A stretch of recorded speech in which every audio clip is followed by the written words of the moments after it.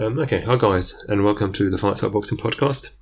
I'm Lukasz, as always, but not as always. I have a guest with me today for once. I have Iggy, who is my Fight Site co-writer, higher up, and host of his own podcast, Tengodrome, which I didn't pronounce it right the first time, and I didn't pronounce it right this time either, but nearly.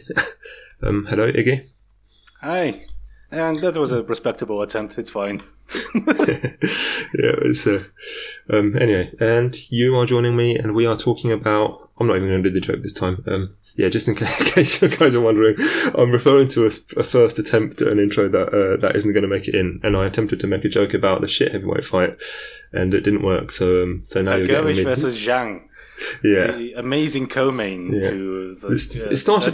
It started off quite well, and then just degenerated into a fat guy walking around after a thin guy. Is it supposed to be like a fight for the mandatory challenge? Yeah. The winner. So Hrgovic is mandatory to fight Usyk now. Oh my god! And it's the IVF, so they enforce it mandatory. So it's almost definitely going to be Usyk's next fight. If he might vacate and fight Fury because he doesn't care anymore. But if he stays, he has to fight Hrgovic. Yeah, fuck it. He should do that. Why? Yeah. He could cut one of his hands off and still win. I mean, on the other hand, like he could just fight Hrgovic tomorrow. Yeah. Keep the belt and then fight Fury. Yeah. But we'll anyway, get into it. Yeah. We are actually going to talk about Usyk versus Joshua, obviously. And this time I did get the names right around. But before we start, I am going to mention, and since Iggy's here, he can maybe... he will say a sentence or two about it. But we'll link in the post, and we'll link in the description or on the Twitter post to the Fight Site appeal for a little bit of help, for a little bit of financial assistance, if at all possible. Iggy? Yeah. So for those who don't know, I'm out of the country. I'm a Russian citizen, and I left the country about 5 months ago in the beginning of March. And I've been country helping ever since, and mostly relying on a small monthly allowance taking out of the Fight Site Patreon, and currently we're trying to put together an immigration fund that would allow me to resettle somewhere that is safe and continue my work for the Fight Site without fearing for my for my life. So every little bit of help is clearly felt, and if 100 people band together and throw like $10 my way, that's already $1,000. So it certainly adds up, and I would really appreciate your help. But thank you for letting me plug this, and I guess let's continue with the show. Yeah, let's get going. So we're talking about Usyk versus Joshua, and I guess, as you suggest, a sensible place to start would be I think between the 4 of us, we did a preview, and we absolutely nailed the preview. So a good place to start would be to look at what we thought would happen and see how that translated to the actual fight. Yeah, we'll bring up some key points that we mentioned in the article, but for the benefit of listeners, I would suggest to just go on the website and read the preview and then get back to us. Yeah. But either way, let's go over some key points from the preview, because there were some dynamics that we clearly saw through, despite all the smoke and mirrors that Joshua's camp has been putting out in the build-up to the fight. Yeah. I am going to turn into this crude, brutal boxer who's just going to club Usyk into submission. That was very believable. I made the mistake of boxing with the boxer, but this time around I'm going to release the beast. Yeah. Going to let the tiger out of the cage. I don't know if you recall that Chris Algieri's coach against Manny Pacquiao. Oh my god. Let him out of the cage, and then he got knocked down 4 times in 6 rounds or something stupid like that. But I mean, that's Anthony Joshua is a media animal, essentially. Like his whole personality, like he's the reason why British boxing is as big as it is now. That is undeniable, but a lot of that is primarily media efforts. Mm-hmm. I mean, him and Eddie Hearn are very much birds of a feather when it comes to talking to the media. But yeah, as far as the boxers go, Anthony Joshua is very much shaped the way the sport is in England, in Britain at the moment. He's kind of like manufactured in a way that would appeal to the broadest audience possible, and get as many Brits in on the hype train as possible. Yeah, and it is an interesting one because, like, I suspect we'll talk about it a little bit at the end with his meltdown. But there have always been hints that that's not really who he is. I mean, apart from the fact that he's been arrested multiple times when he was younger and has a drug conviction on his record. That should have been a clue. That isn't necessarily who he is, but even throughout his career, there's just been moments where he's kind of pushed at it and then reined it back in, like like Will Smith slapping Chris Rock at the Oscars, I guess. Yeah, but about the actual dynamic, and it's kind of tricky to talk about it because the dynamic has been muddled so much by the build-up to the fight because of the Joshua's own statements and the way that the British boxing fan scene has been talking about Anthony Joshua in the build-up. Because, in the first fight, obviously, Joshua got boxed up, plain and simple. Usyk beat the brakes of him, danced circles around him, connected with this almost every punch, and had no issue navigating Joshua. Had to eat a couple good right hands, but essentially that's it. And the way that Joshua has been talking himself up is just, I am going to get down and dirty. I'm going to use my size, and I'm going to mess him up in the clinch. I'm going to be really dirty, really nasty in there. Throw down in the pocket and all that kind of stuff. Basically, like, be physical. And there's a bunch of problems with that. Like, what Joshua is, he's a good mid-range boxer. He's reasonably well schooled in terms of outfighting, and getting up close and personal is just not his style. Yeah, I mean, he got clocked by Andrew Ruiz when he tried that, so it's never going to do it. It's never going to work with Usyk, was it? But yeah, no, I think all of us who were in on the preview, pretty much saw through the big talk and figured that that's not what he's going to be. It's not even what he's going to try to do. He's just not going to do that. He's going to be more. He would try to use his size in certain ways, but it's going to be a technical attempt. And he is going to be boxing. And that's, that is what he did. Yeah, he came in with a bunch of good adjustments. And, there's I just cannot get away from the narratives, like this narrative surrounding the fight. Okay, so Usyk supposedly just robbed Joshua with pitter-patter 1-2s. That is despite the fact that Joshua got rocked by Usyk. Almost finished by the end. So the pitter-patter argument that makes no sense to me, and and the idea, all the excuses that people came up for Joshua, like, that was a off night, it was a wrong game plan, or like he hadn't slept well before the fight, and like, come on. Yeah, it's like even that, because now we talk about this one being his career best performance, but even like that fight was probably the best Joshua had been, exactly. Until then. It was a really good showing, even though it was a losing showing. And it's the same this time around as well, even though he looked much improved. He still lost. Pretty comprehensively, I'd say. Yep. And, one judge managed to try to rob him, but we'll get to that at the end. Oh, yeah, they tried their damnedest to rob Usyk of this victory, because, I would guess the Saudis would really, really like to have that wilder fight in where it is, in Jeddah. Yeah. But well, maybe they can have it with the loser. But anyway, let's talk about what Joshua. Let's talk about what Joshua brought to the table first. I mean, because as we've been saying, the focus really has been on Joshua, because Usyk's just going to do what Usyk does and respond to what Joshua's bringing to the table. Yeah, the onus was strictly on Joshua to adapt to have a better showing. Yeah, and I mentioned this in my preview, so I will bring it up now.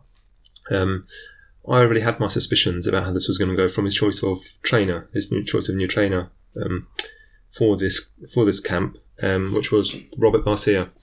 who has a specific set of focuses. He doesn't. He's not one of those boxers, one of those trainers where every fighter he tries to turn everyone into a template of the same fighter. But he has things that he focuses on, and none of those things are shoving your opponent around and pushing him to the edge of the ring and beating him up with rough stuff like that. It's not what Robert Garcia teaches. So it would have been weird for Anthony Joshua to pick him as a coach if that was what he was aiming for. But instead, he went with a coach whose focus is distance and a strong jab and clean-ish mid-range boxing. Like all of his fighters, some of examples of his fighters, Mikey Garcia is his brother, so he's sort of the main one. Nonito Donaire back in the day was one of them. Maidana was with him when he beat Broner. All those kinds of guys. They're all capable of being physical. None of them are lightweights, but their main strength was always maintaining range, keeping accuracy, good timing, all of that kind of thing. And that's all the things that Joshua was already doing that Garcia would help him hopefully refine. And I think he did, Yeah, the one thing that immediately stood out to me is how much more mobile Joshua seemed. First of all, he showed up looking very lean compared to his previous outings. And he was doing a great job of turning with Usyk as Usyk was moving laterally, which is something that really gave him a lot of trouble the first time around, because Usyk essentially basically just buzzed around him and kept stinging him with impunity. And in this fight, while I would not say that Joshua was able to keep up with Usyk, but he's upped his mobility just enough to simply not get peppered for free. Yeah, and I suggest that with the size advantage that he had, that was a sensible approach. Joshua, especially when he's sort of keeping to the outside, he doesn't have to move very far for Usyk to have to move a whole lot further to get to where he's trying to go. So if Joshua holds his position and pivots, then Usyk has to go a long way to take the outside angle that in the last fight he just kind of had to take 2 steps, and he was free and clear to land whatever he wanted around the side. And this time he had to really work a lot harder to get there. Yeah, it's kind of similar to what Teofimo Lopez did against Lomachenko, but obviously Usyk is a much better outfighter than Lomachenko and cleaner on the back foot. So, and obviously Joshua is not the same caliber of boxer as Lopez, so he had quite a bit more trouble. But still, reasonable approach, makes sense. Yeah, and and I would also suggest that Usyk keeps a calmer head than Lomachenko, so he didn't panic. Lomachenko has a tendency to get frustrated and angry and kind of get overly aggressive at times. Yeah. With Usyk, he's much more clinical. Yeah, I think I said it in my preview podcast. One of the issues Joshua was going to have that for example Lopez didn't, is that Lomachenko basically has two modes where he's a little bit more careful. He's always aggressive, but he's got the slightly more careful Lomachenko, or he's got the really aggressive showing off Lomachenko. And if he switches from one to the other too quickly, he's at risk of getting caught. But Usyk doesn't do that, so he wasn't going to fall into the trap of trying something, and Joshua was ready for it. Like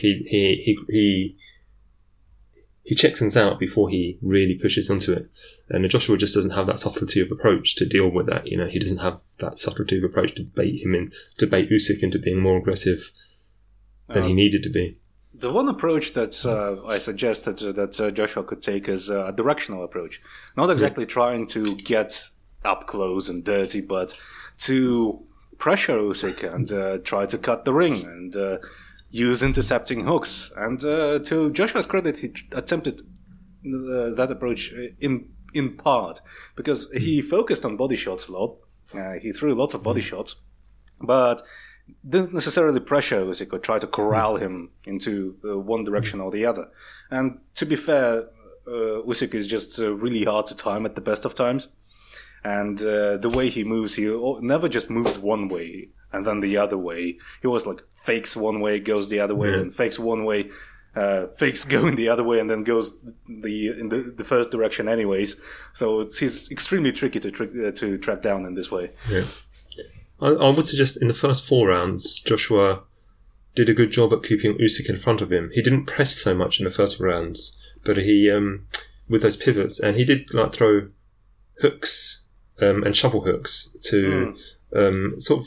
They were kind of intercepting, and they were kind of, he kept Usyk in front of him quite well in the first 4 rounds. I would go so far to say as the early rounds were, to a large extent, fought on Joshua's terms, at least way more than the first fight. Like they were fought. Usyk was going back and forwards a lot more than he was going side to side in the early rounds. He was having to figure ways through rather than around. Yeah, and admittedly, like now that I think about it, pressuring Usyk would probably have exhausted Joshua extremely quickly. Yeah, I think that's one thing that he did actually. I think he planned that really well, and we'll talk about it more as we go through the fight. But I think he did do really well. He had a bunch of adjustments ready, but he didn't throw them all at the same time, because if he had done that, he would have, if he could have done that and tried to knock Usyk out, but then he'd have shown Usyk everything he's got. Yeah, that's just putting all your cards on the table at the same time. And I think he did quite well at hiding, holding things back, and also not just exhausting himself, because he can't keep up with Usyk. That's just not who he's never going to be, that guy. So I think he did well at, the best he could at introducing certain things at certain times. Yeah, and managing his stamina quite well throughout the entire fight. Slowly kind of amping it up and picking his shots and trying to find his moments. Not going too crazy up until a certain point, of course, but that at that point in the fight it made sense, but we'll get into it. The one thing that Joshua did really well to establish his authority, not dominance, authority in the first couple rounds, is starting quick and focusing really hard on establishing the jab, throwing lots of really quick, really sharp jabs. Not many of them connected. I would say a scant quantity of them connected, but it was still there. He was establishing a threat of the jab. Yeah. And because it's important, because the reason why Usyk was able to unload on Joshua with impunity the first time around is that he just took away Joshua's jab. Mm-hmm. Yeah, it's a thing that my regular listeners know I talk about quite often, is controlling the space directly in front of you. It seems a really obvious thing to say, but not, it's not actually that common to see a fighter looking to just make the space directly in front of you really unpleasant to be. And in the first fight, Joshua didn't really do that at all. Usyk could really hang around in front of Joshua and approach him from whatever angle he wanted to. And in this, he could pass through that space whenever he wanted to, so he didn't really have to think about it. Whereas in this one, Joshua did make certain that Usyk had to think about where he was going before he went there, if you see what I'm saying. He couldn't just... Yeah, it's basically like establishing a threat so you can't just enter willy-nilly. You have to get past something, whether it be a jab, whether it be a rear hand attack, a counter, distance counter, something. And I think you talked about this in your immediate post-fight, quick post that you released after the fight, is that Joshua was doing a good job of stepping backwards, taking a small step backwards after throwing the jab. So it's kind of like acts as a sort of a feint, like he's threatening that he's going to throw something else once he's re-established the distance. Yeah, and also that just makes it...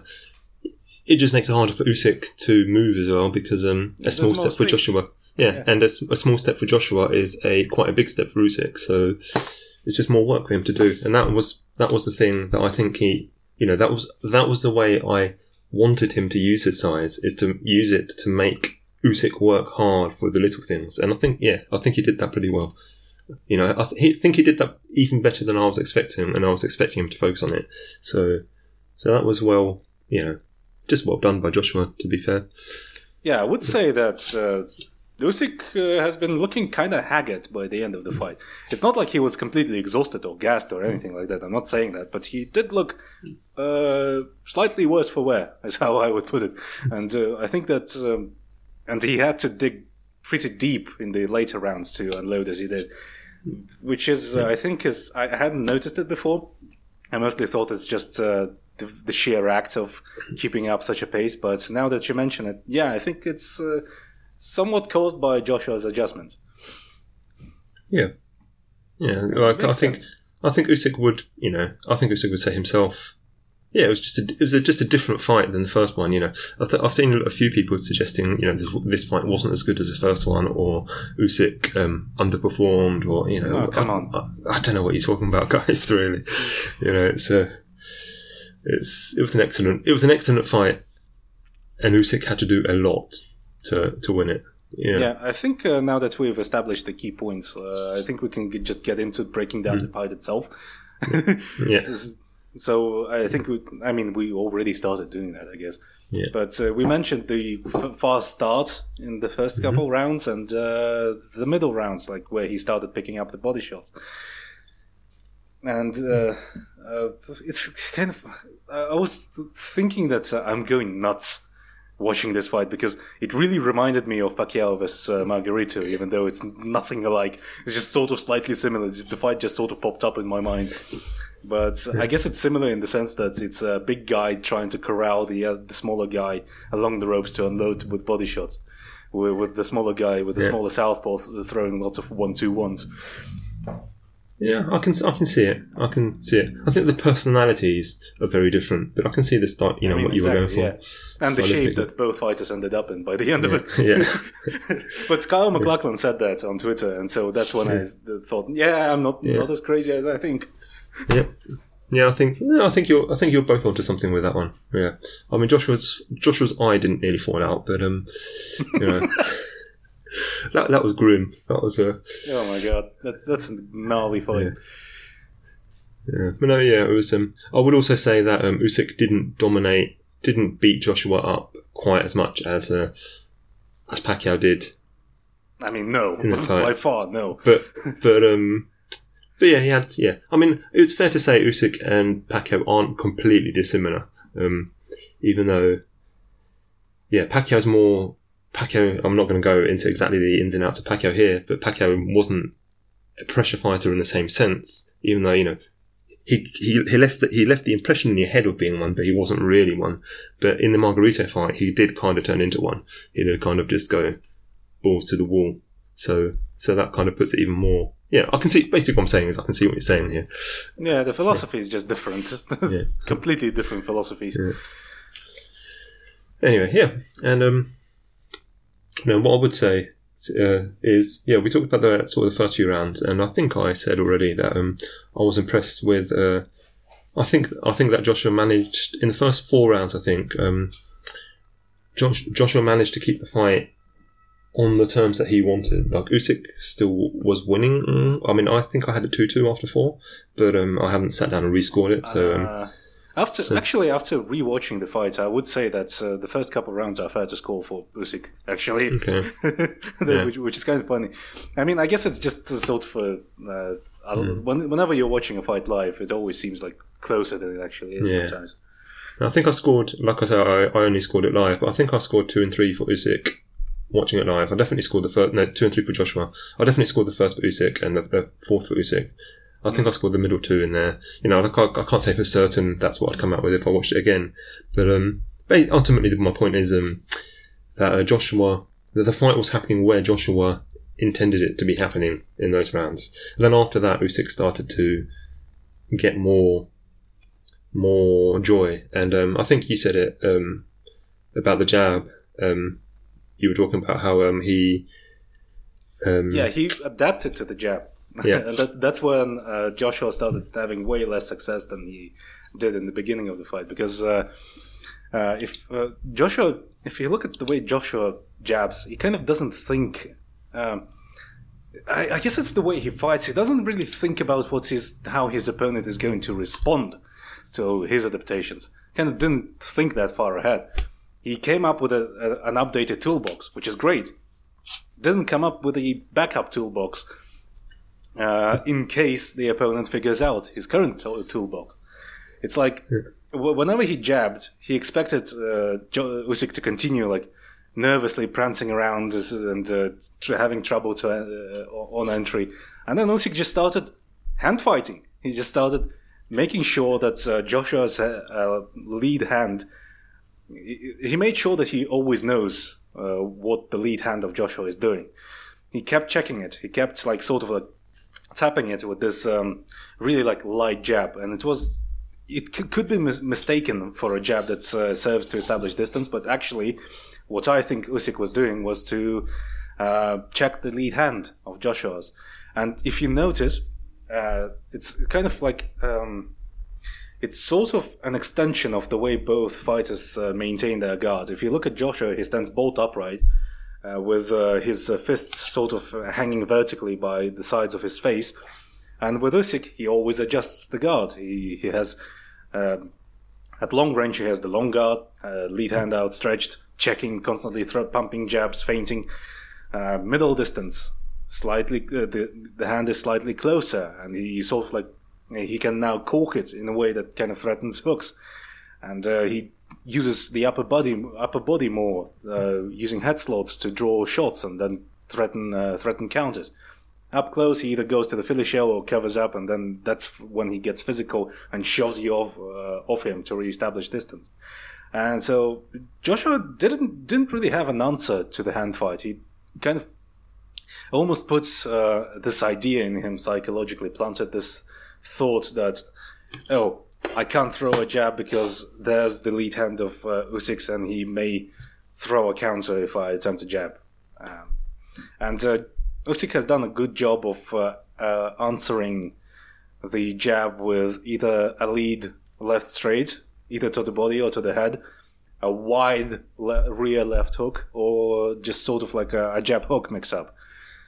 So Usyk, it's not like Usyk was like completely conceding the terms of the fight to Joshua. He was just sort of fine to work at a rate that Joshua wanted to establish, to sort of give himself some time to figure out what Joshua is doing and give Joshua sort of a sense of security, I guess, to get his guard down, so Usyk can pour it on later and unload, really unload in the later rounds. Yeah, and I think it's fair to say Usyk knows that no matter what Joshua's doing, he's going to slow down faster than Usyk is, and so that was probably some of it. Yeah, so it's fine to let Joshua work, because then I can shift gears and Joshua would not be able to keep up, essentially. Yeah, and I think with what you were saying about Joshua brought the adjustment, but not an adjustment to the adjustment. It pretty much it's something that my brother mentioned in the preview. Mateusz, he compared them to each other as a process fighter, the Joshua the template fighter, and Usyk with the process. And you can see that, like, Joshua brought in a much more complicated template, but he was still working within the bounds. He expected Usyk to do certain things, and if Usyk did something else, he got a bit lost. And that's just. We talked about how Joshua is impressive and how this adaptation is impressive and all that stuff, but fact remains a fact. Usyk is still a step above. Yeah. It's, honestly, I kind of hate talking about the levels, but this time it really is. It's just a different level, just different class of fighter, really. Yeah. And with Usyk, he's also like, I think we've talked enough about Joshua. I think we can talk about why Usyk was so impressive in this fight, is because you can clearly see just how much thought he puts into what to do in a certain round. It's not like he's not thinking broadly. This is what I'm going to do in this fight. And Joshua did think broadly about this fight. So I'm going to come in, do this and that's going to, and these such and such things are going to happen. With Usyk, it's always like, This round, I'm going to throw lots of 2-1-2s to keep the high guard preoccupied. In this round, I would start going to the body. This round, I'm going to start countering Joshua's body shots with counters over the top.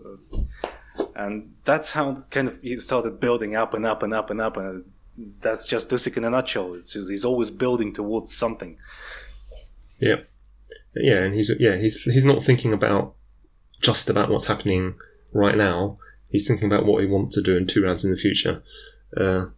Which I think there are maybe 2 or 3 fighters at the top of the game who do that. You know, himself and Crawford, and I mean, I can't really think of anyone else right now. Well, Canelo kind of, but not to that level. They're just it's really like the art of intent. Yeah. It's like the understanding of what you're setting up and why. Yeah, and understanding what your opponent is doing as well. Because I can think of lots of fighters that have a plan and are like, okay, to a certain amount, you know, if I do this, then in a few rounds, this will be opening. But Usyk is just constantly thinking about what his opponent's doing as well, and how he can best use that to use what his opponent's doing against them. You know, Joshua started throwing the body shots and started throwing the intercepting shots to try and corral Usyk and try to make him move one way. And a couple of those body shots connected reasonably well. And then Usyk just started defending pretty much every single body shot. And he was defending well prior to that because he expected Joshua to come in with body shots. I mean, it just makes sense. Okay, I'm going to move laterally a lot. What's Joshua is going to do? Obviously, he's going to try and make me stand in one place to knock me out. So I'm going to be wise to that. Yeah. And, yeah, there's not much to add to that. That's pretty basic game planning, and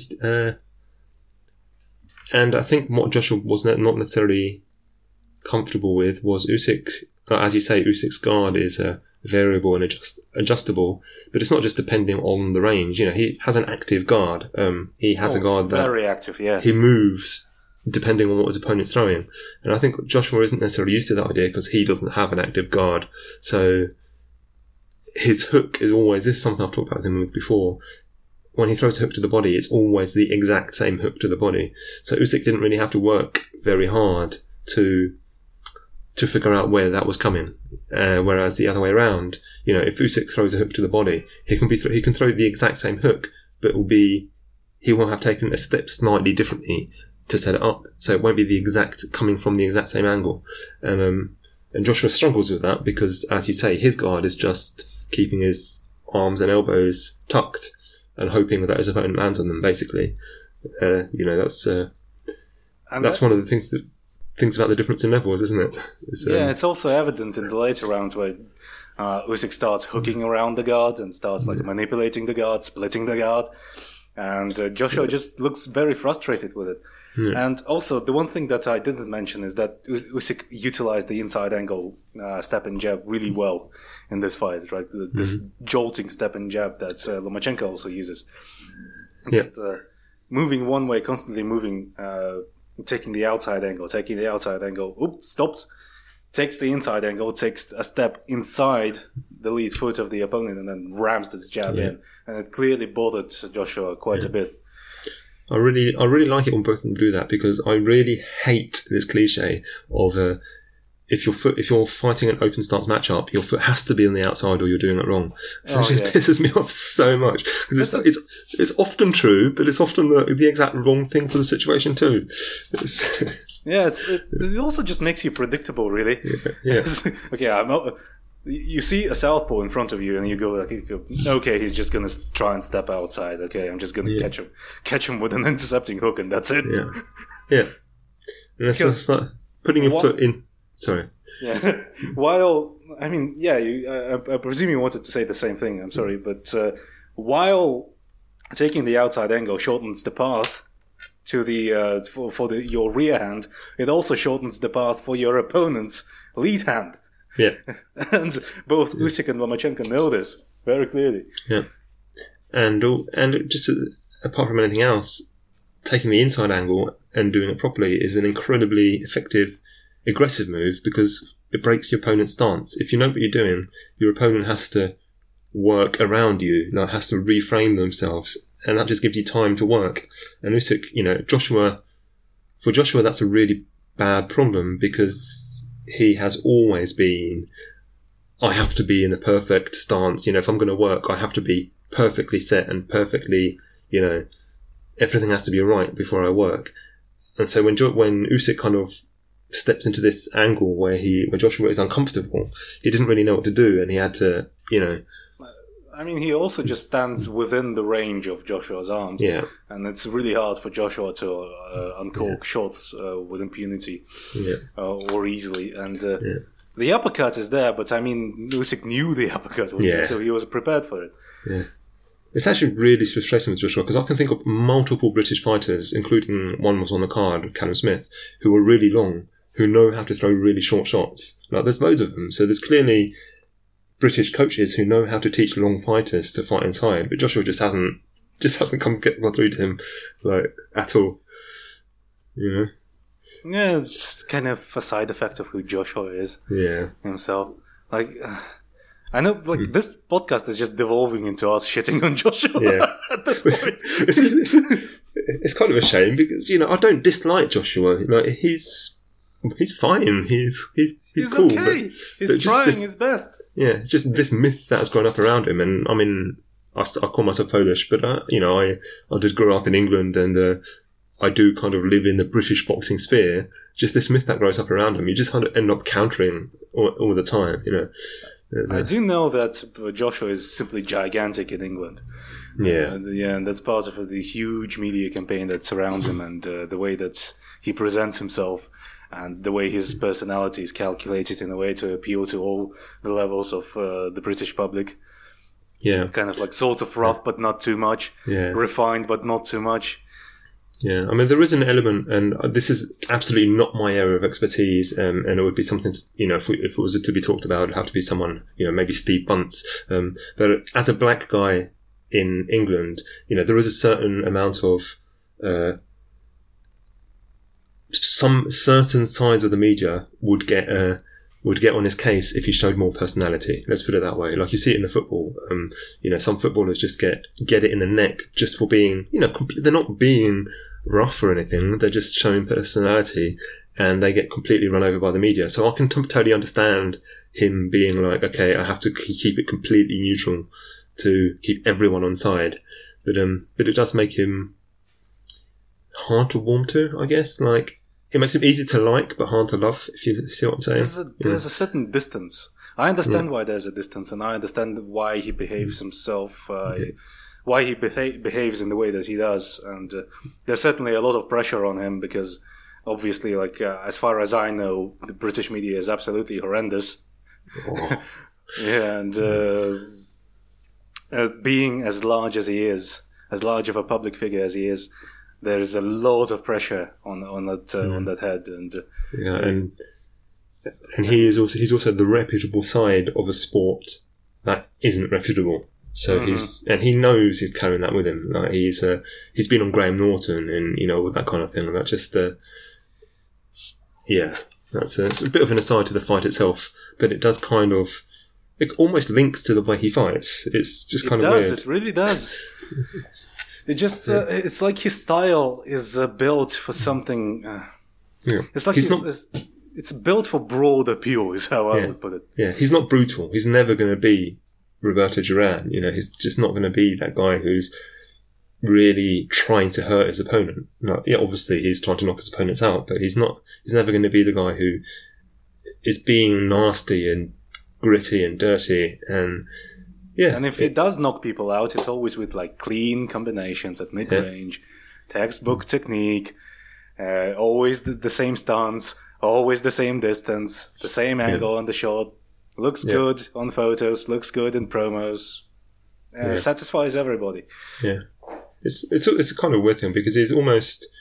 It's something I used to talk about more. It's not even the case so much in British boxing anymore, but there was a while when almost every fighter coming up could be put in the same sort of template of, manages his distance well, is clean, has, throws things in and out, throws things well going in and out, like little combinations, and is precise and all of that kind of thing. You had your Terry Flanagan and Anthony Crowder, who our colleague Taylor really likes, and they're just these boxers at all different weights who were really all about middle distance and all of that kind of thing, but didn't necessarily move their heads. They didn't necessarily, they weren't necessarily very nasty and dirty, and all of that kind of stuff. It's like Joshua embodies a certain kind of boxing that was really common in British boxing, and he just kind of fits it to a T. And it's all the good things and all the bad things. It's like the style of boxing that is palatable to the general public, is how I would put it. Yeah. And which is funny because Usyk is not like exactly like a crazy fucking brutalist himself. No. He's not a brute. He's a very clean boxer as well. Yeah. It's just that he's way more nuanced in his boxing. Yeah. And there has been... But despite that, he's also way more versatile. And despite the fact that his A game is outfighting, back foot outfighting, taking center cage and moving laterally, peppering people with shots, he's actually also extremely physical on the inside. And you could see that whenever Joshua tried to attempt clinching with him and getting gnarly in there, and I really liked the ref because the ref quickly wisened up to it. The moment Joshua tried to grab single collar tie, sort of, and try to throw an uppercut, he stopped Joshua and warned him. And then, whenever Joshua clinched again, Usyk would just wiggle his way out and shove Joshua off him, easily. And in the later rounds, Joshua had to resort to rabbit punches to find any sort of reasonable offense on the inside, which I really didn't like, honestly. And the low blow in the beginning as well. Yeah, just punch him in the dick. Yeah, go for it. Yeah, I mean, I'll be honest. I mean, not the rabbit punching so much, but I did appreciate Joshua trying something a little bit dirty. Rabbit punches is a whole other thing because they can kill you. But I appreciated him going, okay, fuck this, I want to win. But he's just not very good at it. He's never done that before.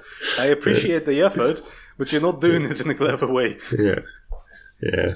And then I think with Usyk as well is, you say his A game is outfighting, but I would go so far to say I almost see him as more of a, not an inside fighter, but a pressure fighter, who, as he's moved up to heavyweight, he's kind of become more of an outfighter because it just makes more sense not to have to be shoving. But, when he was fighting at cruiserweight, he wouldn't be inside, but he'd be on the front foot and moving his, around his opponents and pushing them back.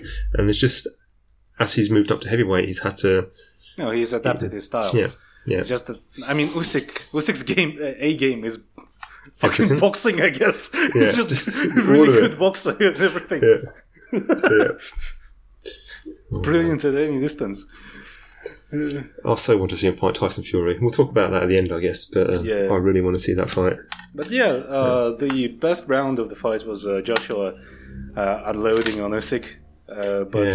Looking back, he didn't actually connect with a lot of meaningful shots in that round. Yeah, there were 2 rounds, weren't there, where there was one where he kind of, I can't even remember the order, I really should have noted this down, but there were 2 rounds where one of them he kind of pushed a little bit, and then the other one he kind of really started pressing in, didn't he? And I would say this is one of the things that I was impressed with. A lot of fighters would have done that straight away, would have just, come out in the first round and tried to push Usyk to the ropes.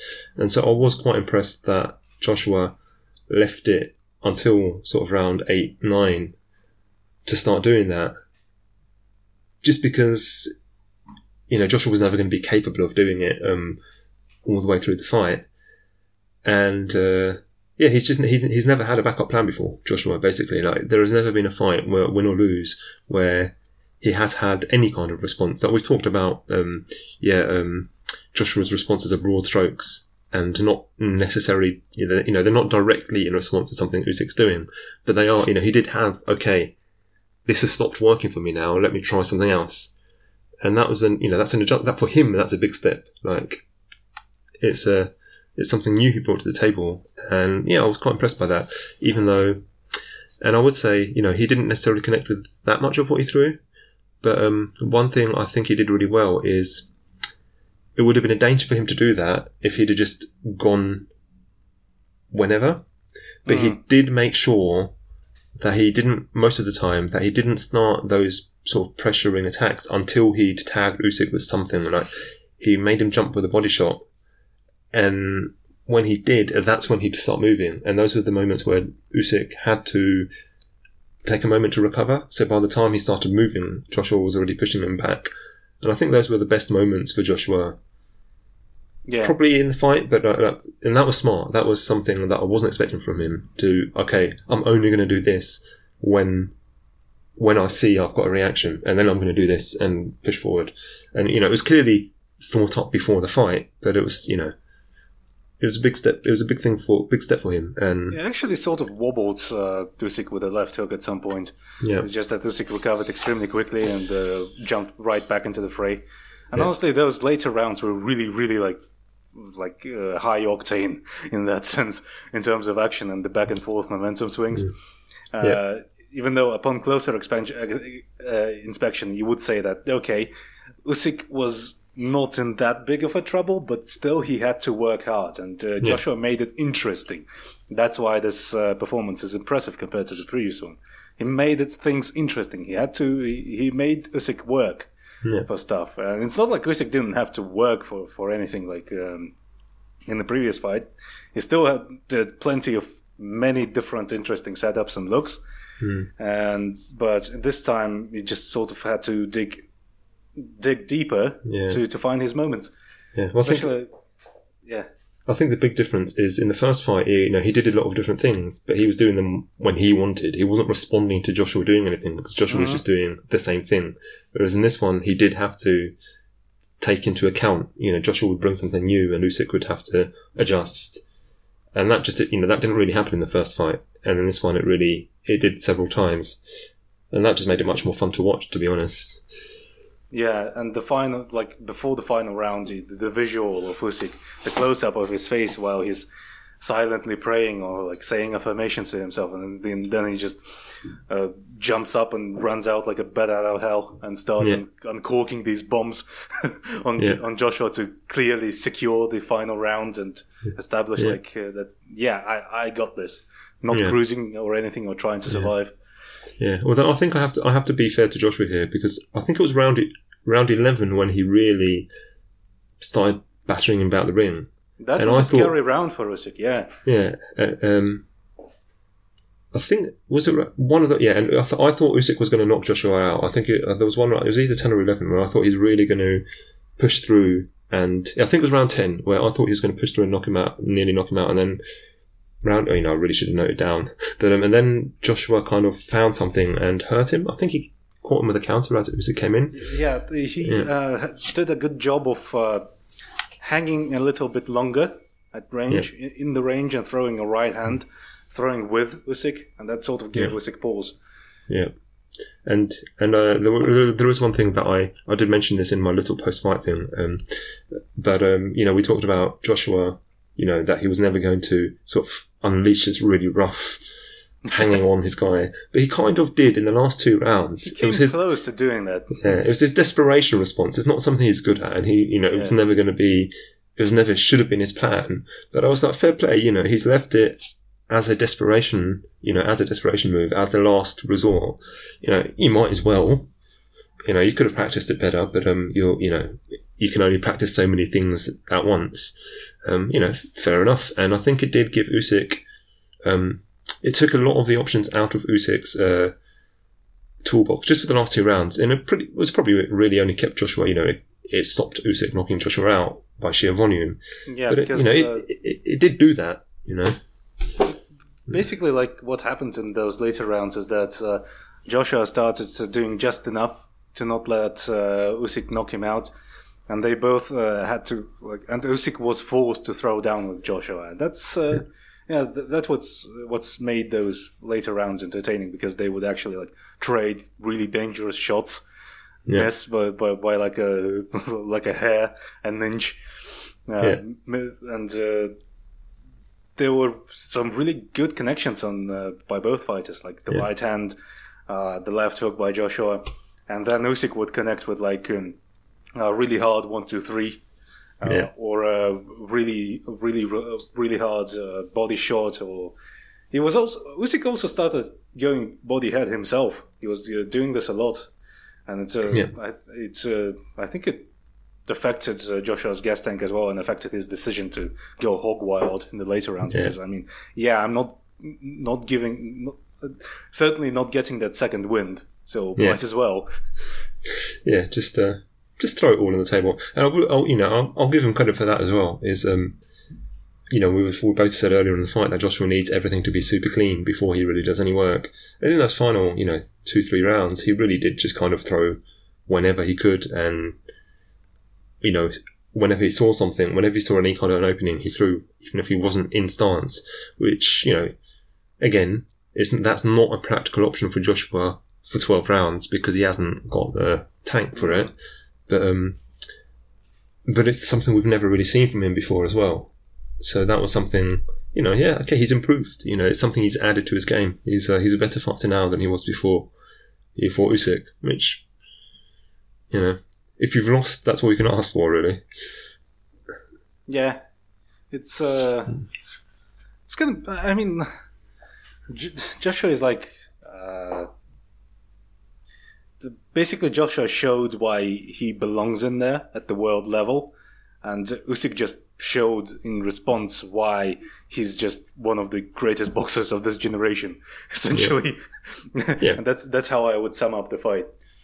But yeah, Usyk gets the decision, even though there has been an attempt. Yeah, one judge, not the British judge, surprisingly. One judge gave it to Joshua. 115, 113 in Joshua's favour, I think it was, which is just ridiculous. Yeah, I know. Come on. This is just one of those moments that makes you go like, boxing fucking stinks. Yeah. What is this? Yeah. Heavyweight is, all weights are guilty of it, but just when it happens at heavyweight, it's just sometimes like, guys, come on. Because I think it's especially true at annoying at heavyweight, because often the rounds weren't, it was pretty clear who won every round. Like, there wasn't any rounds where you were like, oh, Joshua nearly won that, but Usyk won. It was always like, there were a couple of rounds that Joshua won that you could have given to Usyk, but there weren't any going the other way. It's okay, he's had success here. And that's it. Yeah. But, it is what it is, but the right man won in the end, so... I guess. Yeah, we have to accept it. And we have to get into the bizarre outburst by I guess. Yeah. like running out. Like, I think, which one didn't show the moment where, was it DAZN or Sky Sports that didn't show him running out? DAZN showed him leave the cage and sprint off, and Sky was showing the replay, the cage, the ring. DAZN showed the whole bit of him leaving and coming back, and Sky showed him throwing the belts out of the ring, which we didn't see if we were watching it. Well, I didn't see because I was watching DAZN. Oh my god! I saw on Twitter later. But basically, as Usyk was trying to lift him, Joshua grabbed 2 of the belts and threw them out, and then tried to start some shit with Lomachenko, and then he left. And then as he was leaving, either someone said something to him, or he realised himself he looked like an absolute twat, so he decided to go back and hug it out. But then Usyk made the mistake of saying, "Oh, you're a strong champion," and I don't know. Did you see what? I kind of transcribed it. I wrote it out. Basically, Usyk said to him, "You're strong," and Joshua went, "I don't care about strong. I'm skilled. How did you beat me? I'm skilled. You're not strong. How did you beat me?" And then then he took the mic and went on that epic rant of. It was clearly just a guy.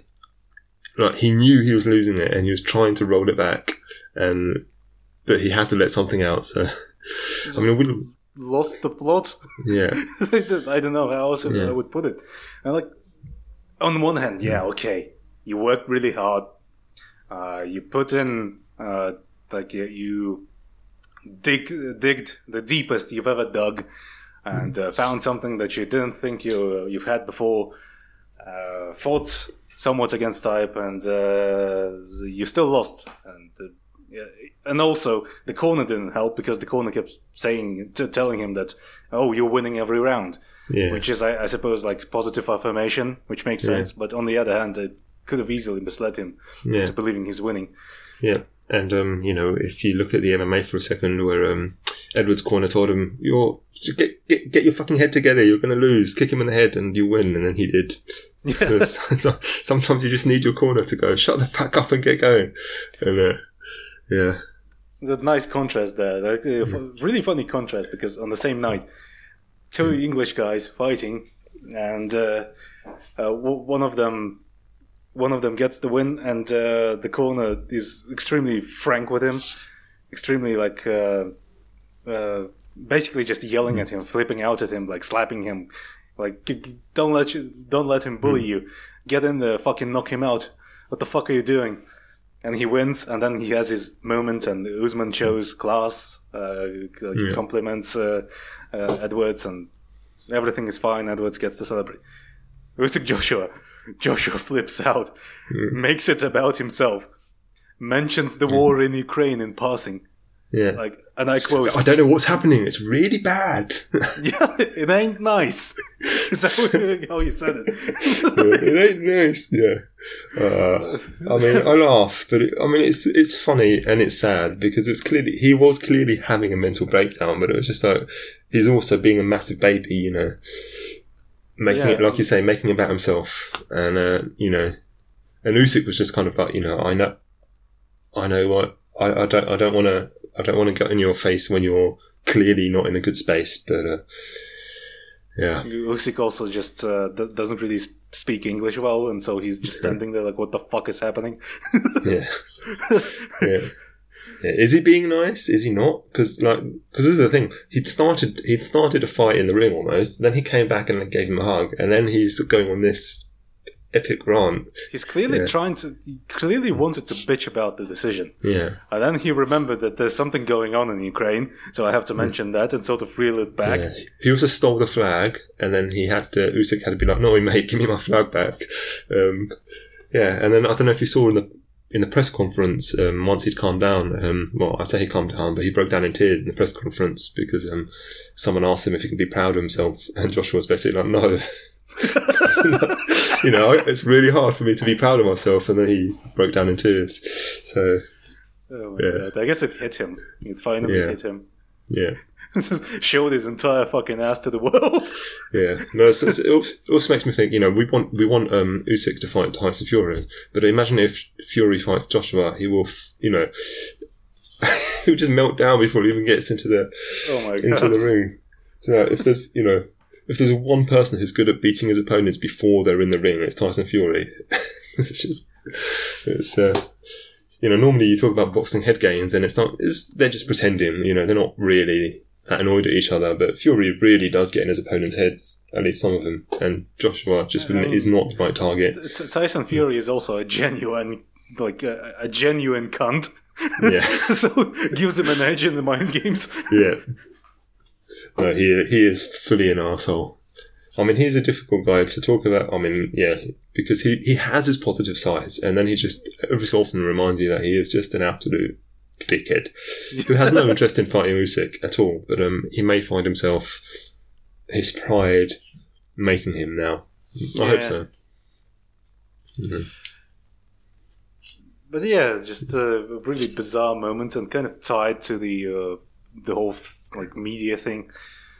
I mean, I have an inkling of a suspicion that if had Joshua not been so media whipped and under so much pressure from everyone, being such a big public figure, he might not have had this outburst if he were allowed to show his personality every once in a while.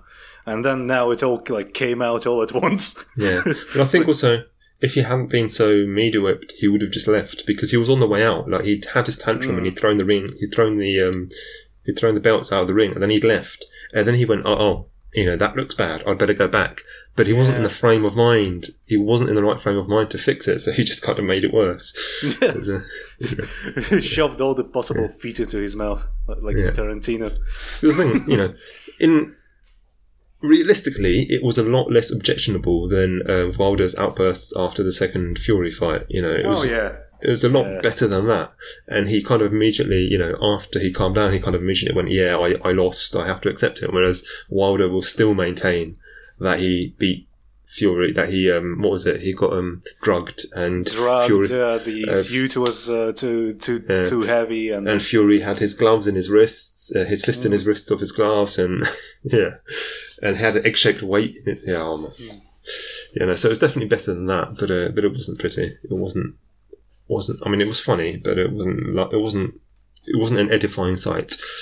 Yeah, and obviously, like, I think what makes it this worse for me, because it's, obviously, like, there's a fucking invasion going on.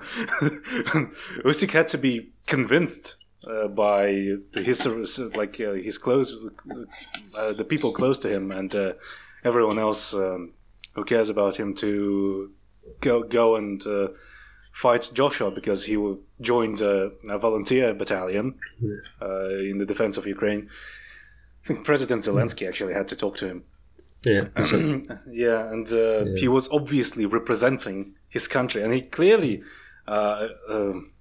very patriotic. And before the invasion, he would constantly speak about how Russians and Ukrainians are like Slavic peoples. Yeah.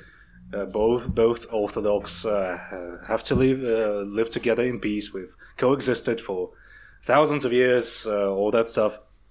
And now there's a fucking invasion. And one thing that I noticed is that prior to the invasion, all the post-fight interviews and all the public appearances, Usyk would speak Russian. Yeah. And in this post-fight interview, him and his corner were speaking in Ukrainian.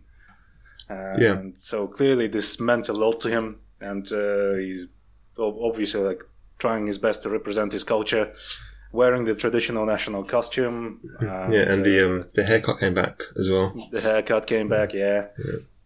So he cares a lot.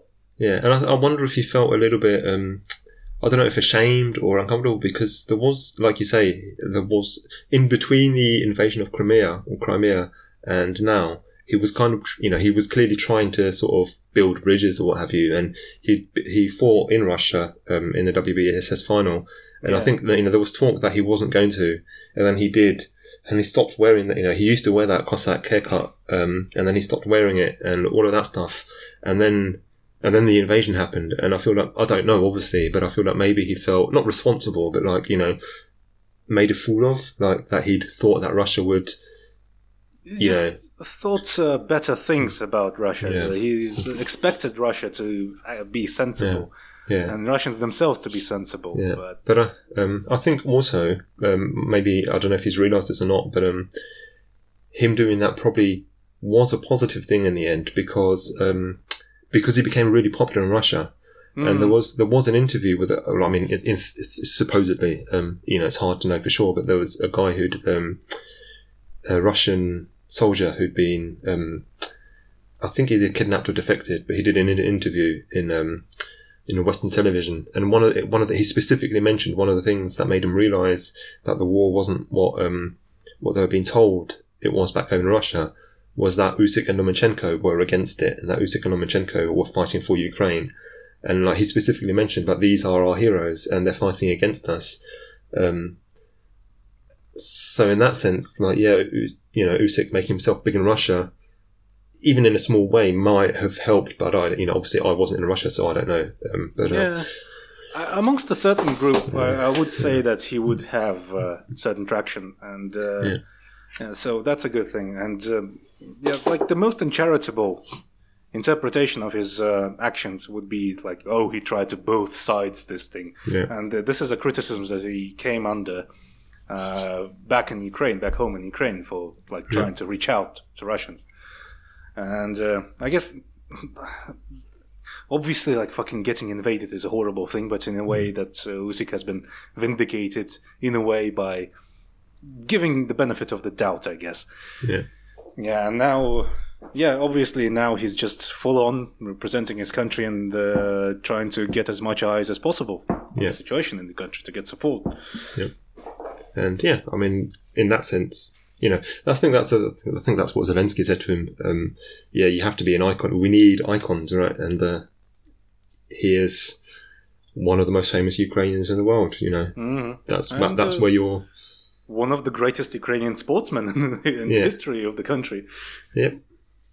So Yep. yeah, there you have it. I really like the reaction that Usyk had when one of the reporters asked him on the post-fight presser, like, what was different about this fight? Like, one judge scored it for Joshua. It's just... Yeah, no, he's that's the thing. He's got all this thing that he's fighting under, but he never stops being, I wouldn't say happy, but yeah, he's got personality. You could never accuse him of lacking personality. It's such a strange contrast. There's Joshua. Obviously, we know like all this media stuff, and then there's Usyk, who is, because of the language barrier, no one really knows what Usyk is like overseas. Everyone thinks that he's sort of like this weird guy, a crazy weirdo, crazy, silly, dancing Ukrainian man. But when you listen to him speak in his native language and in Russian, he's clearly a very thoughtful kind of guy, and very introspective, and clearly extremely intelligent, but also just doesn't take himself too seriously. He's just really for real kind of dude. Yeah. I think that's where he differs from Lomachenko as well, because Lomachenko does take himself very seriously indeed. But yeah, I mean, obviously, there's a reason he's almost everyone's favourite fighter. Yeah. I guess what else is there to talk about? The fucking mandatory fight with Agovic. I mean, Usyk has said he's either going to fight Tyson Fury or he's going to retire. So I can imagine that would probably involve vacating, just because the IBF are so strict about it. But at the same time, I'm not sure. If they only want to fight each other or retire, I don't think they necessarily. They would want to be undisputed, but they're not going to go, okay. And also, like, at this point, who really gives a shit about belts and boxing, really? Yeah. Come on. Yeah. I think, it's weird. At this stage, there are quite a few undisputed unifications happening, so it's kind of getting to the stage where being undisputed is the real world champion of the division, There are so many scattered ones, but I think this year there's been 3 or 4 undisputed divisions, so it's now getting to a stage where you can say there's a number 1 in each division, but it's not the guy who's the world champion, it's the guy who's unified with the belts, which didn't happen for like 20 years. Yeah.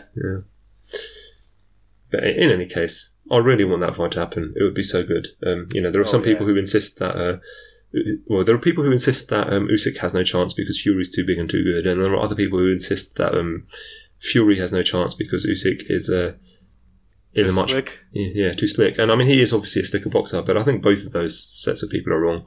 I think it's much more complicated than that. And it's always really is. Yeah. I mean, Fury doesn't have. He has other weaknesses, but he hasn't got any of the weaknesses that Joshua has. Just none of them, basically. All of the things that Usyk did to beat Joshua would be invalid against Fury. He would have to do something completely different. It's going to be a completely different matchup, and if there's one fighter that I trust to come up with a completely different approach, it's Usyk. Yeah. I mean, that's why I really want to see it, because and I mean, there's also the question of how Tyson Fury feels on the night, but if at the same time, if there's one heavyweight who can come up with something different and change it in the middle of the fight, it is Tyson Fury. So it's just it would be a fascinating matchup. It's a question of whether Tyson Fury really cares. If he cares, he's going to show up and be really interesting and do lots of different stuff. If he doesn't give a shit, he'll just show up fat and phone it in. Yeah, I mean, I think it's fair to say all the big fights in his career he's shown up for. Like for your Otto Wallind or whatever, he's turned up and been a bit shit. But for the really big moments, he's always been there. So it makes sense. You don't want to burn yourself out, preparing constantly extremely hard for every matchup. Yeah, and I mean, it is a weird thing with Fury. Is you look at Joshua, you look at Fury. Fury is clearly the more athletic of the two. It's so weird. Insane. 7 feet tall, can keep up a pace for 12 rounds, impossible to knock out. extremely durable, can punch, and is actually extremely mobile and skilled. Like, what the fuck is... I mean, he's a freak. There's not, I'm not saying he's the best heavyweight boxer ever, because that's clearly not true, but there's never been anyone like him. Like with his collection of attributes, there's been none. No one comes close. Yeah, no, it's so weird. He's such a weird guy. Like, I wish he wasn't a massive homophobic twat, because then I can like him. But there are ways in which it's admirable. So and he would be an extremely interesting fight for Usyk. With fighting, you take what you can get. At least Tyson Fury doesn't go around calling people who kill themselves cowards, because he actually cares about all this stuff. Yeah. It's like Paddy fucking Pimblett, like a massive racist, tearfully vouching for people who are struggling with depression. Yeah, fighting is complicated. Like, we were having a chat during Meatball Molly's last fight. Obviously on the card. I won't go too long. But suddenly a bunch of people realizing, oh shit, maybe she's not all that bad, because all the things she said post fight. Oh shit, maybe she's okay. She's just friends with Paddy Pimblett, and that makes her awful. And then she runs up and hugs this Barstool Sports guy. Yeah. And then she runs up and hugs Stormzy. It's like, how do you even know Stormzy? Fuck the Tories, but here's my friend, an avowed racist. He's okay. Yeah. But he says fuck the Tories too. So what can you do? Yeah, and there's Stormzy, I guess. So yeah, I know him as well. Yeah, I don't know. Anyway, fighting is weird. Anyway, we should probably. We're just talking about whatever the fuck right now. we should probably wrap this up. Unless you really want to talk about Cameron Smith. Should we look forward to a written piece on the fight from you? I will try. I can't 100% promise it, because full-time job. Yeah. Health not fantastic. But I would like to. But it may, if it comes out, it may not come out this week. The weekend is dead for boxing. Like, there's something happening, but not very interesting. So I may do something sort of over the weekend.